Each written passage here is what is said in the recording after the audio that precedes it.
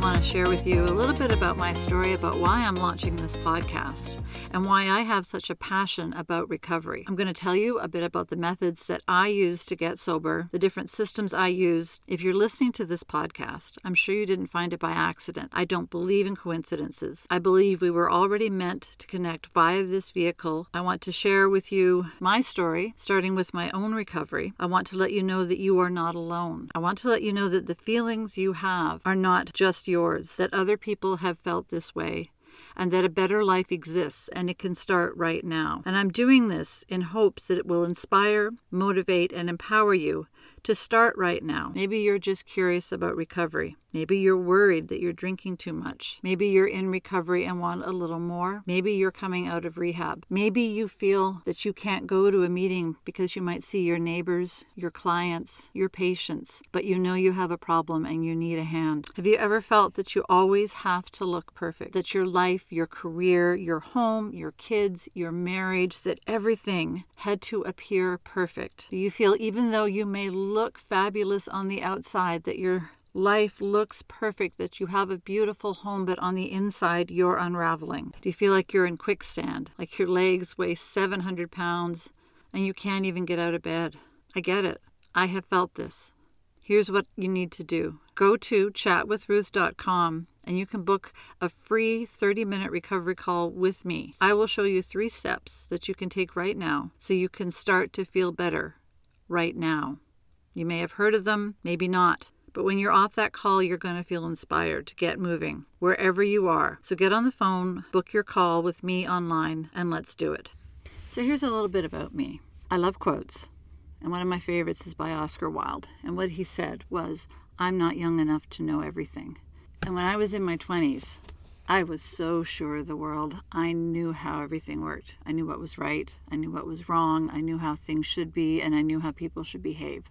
And when they didn't, I did whatever it took. I manipulated, I sulked, anything I could to try to get people to behave in the way I thought they should behave. I also thought, when I turned 20, that somebody was going to hand me a passbook or a key or something would be downloaded into my brain and I would have all the answers. Boom. Instant adult. No more things to worry about, no more things to learn. You know, as I grew up, I had adults tell me the only reason for things was because they were adults and that they said so. And they knew all the answers because they were adults. So I thought, well, great. As soon as I'm an adult, I'm going to get all these answers and then I'm going to have life figured out. Won't that be awesome? So I arrived at 20 and no, I didn't have all the answers. So I got to 30. And by 30, I had finished a degree or 2. I had been married and I'd had about 1.5 kids. So I thought, you know what?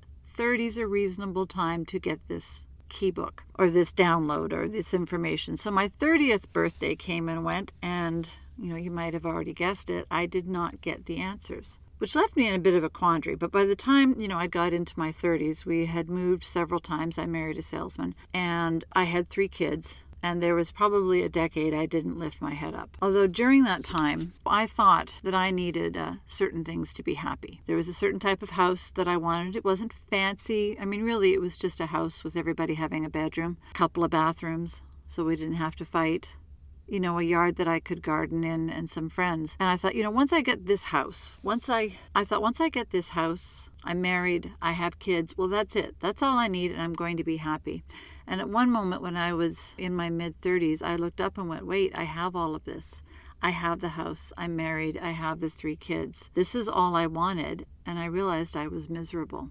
And somewhere along here, I realized that I was married to somebody who I really didn't want to be married to. But I didn't think I could go anywhere.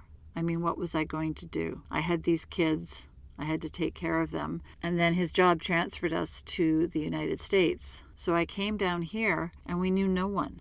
I had no control over the finances, and I really knew I was in trouble. My kids were heartbroken and homesick, and so was I. So when I got down here, it took about 6 months, but I took up drinking as a coping mechanism, took it up in earnest. And at this point, I had lost my father, and at some point would lose my brother to alcoholism. And I always swore that I would never drink or never drink to excess. But life happens. The soccer mom world where you've got, instead of water in your reusable water bottle, you've got some wine or you've got some vodka and orange juice in there. You go to bunco, there's always drinking. I mean, the mom culture, especially in the suburbs, is very, mommy needs wine. So I drank a lot of wine. I got really good at picking the bottles at Trader Joe's. I didn't stay with wine. I eventually just went to straight up whiskey. And I never was a flashy drunk. I never had a DUI. I never had serious consequences. I didn't embarrass myself at a party. But I had little things. There was a night my husband the next morning he'd said, you were asleep on the bathroom floor with your head by the toilet. And I had no memory of this. And I said, oh, well, I'd had the stomach flu and I was feeling really awful. My daughter had a conversation with me and asked about something we had talked about earlier in the week, and I had no memory of it because I had been in a blackout. I drank too much, but I didn't know how to stop. I didn't know how to be happy. I didn't know how to live. And it's at that point I knew I needed help. And that point when I reached out. So I got sober 13 years ago in January. Now I started with meetings and then I used yoga. And it was a combination of meetings and a lot of yoga, and both of which I'm going to talk a lot more about later on, that got me sober and not only stopped me from drinking, but also taught me how to live, to be comfortable in the skin that I'm in, to be present in any given moment.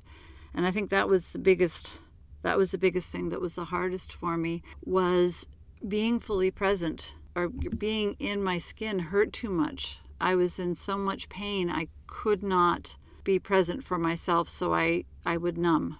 And the greatest gift from the programs that I did, the reading that I did, the meditation and the yoga that I did, is the ability to be present and to be okay if the present moment sucks.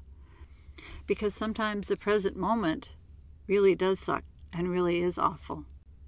So some of the things I'm going to talk about in this podcast are yoga. And here's the thing about yoga.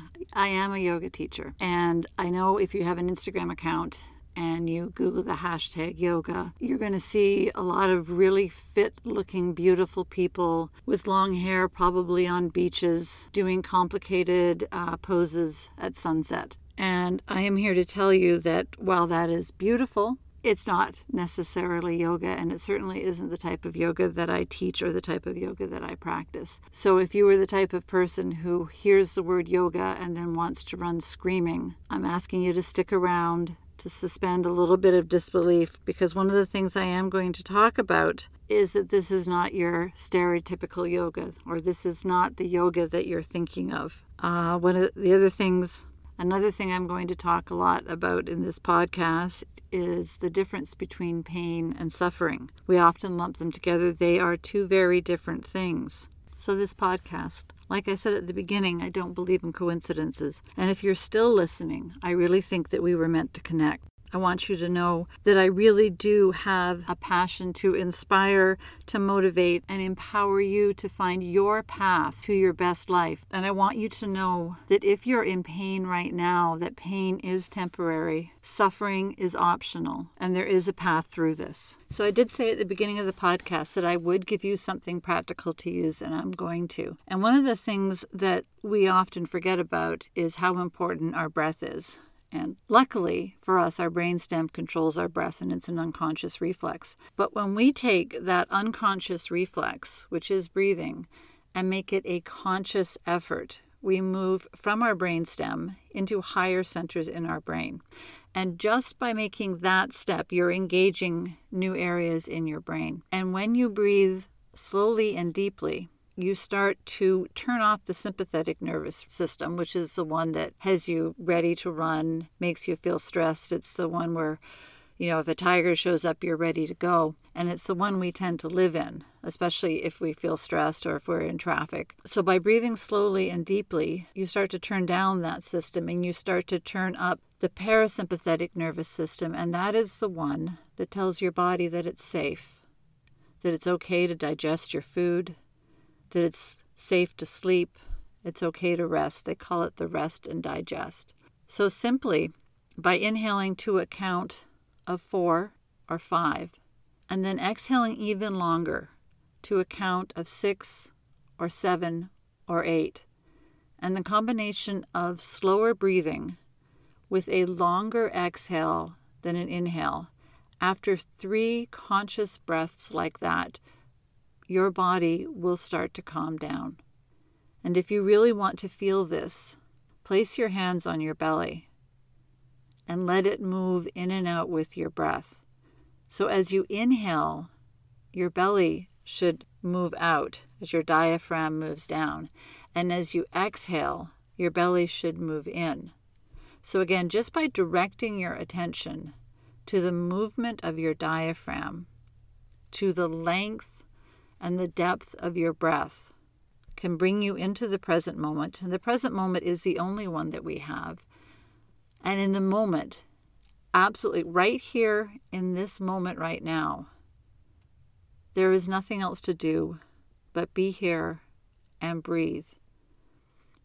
Fear and anxiety are when we're worried about how things are going to happen, when we're trying to control things, when we're thinking that our worry or our attention is going to somehow affect things outside of ourselves. And the fact is, the only person that we have control over is ourself. So give yourself 2 minutes of mindful breathing. Set the timer on your phone, set the timer on your watch, sit in the driveway for a minute. Give yourself that gift. I'm Ruth Day, the recovery coach. I do know how this feels. I have been there, and I can help you. Listen to this podcast. I will offer practical, easy tips that you can do every day. Or if you want to move a little faster, go to chatwithruth.com, get on my calendar, and we can have a 30-minute call where I will give you easy things to do to make your life feel a little more manageable. There is a way through this. I'm here for you, and I'm looking forward to hearing from you.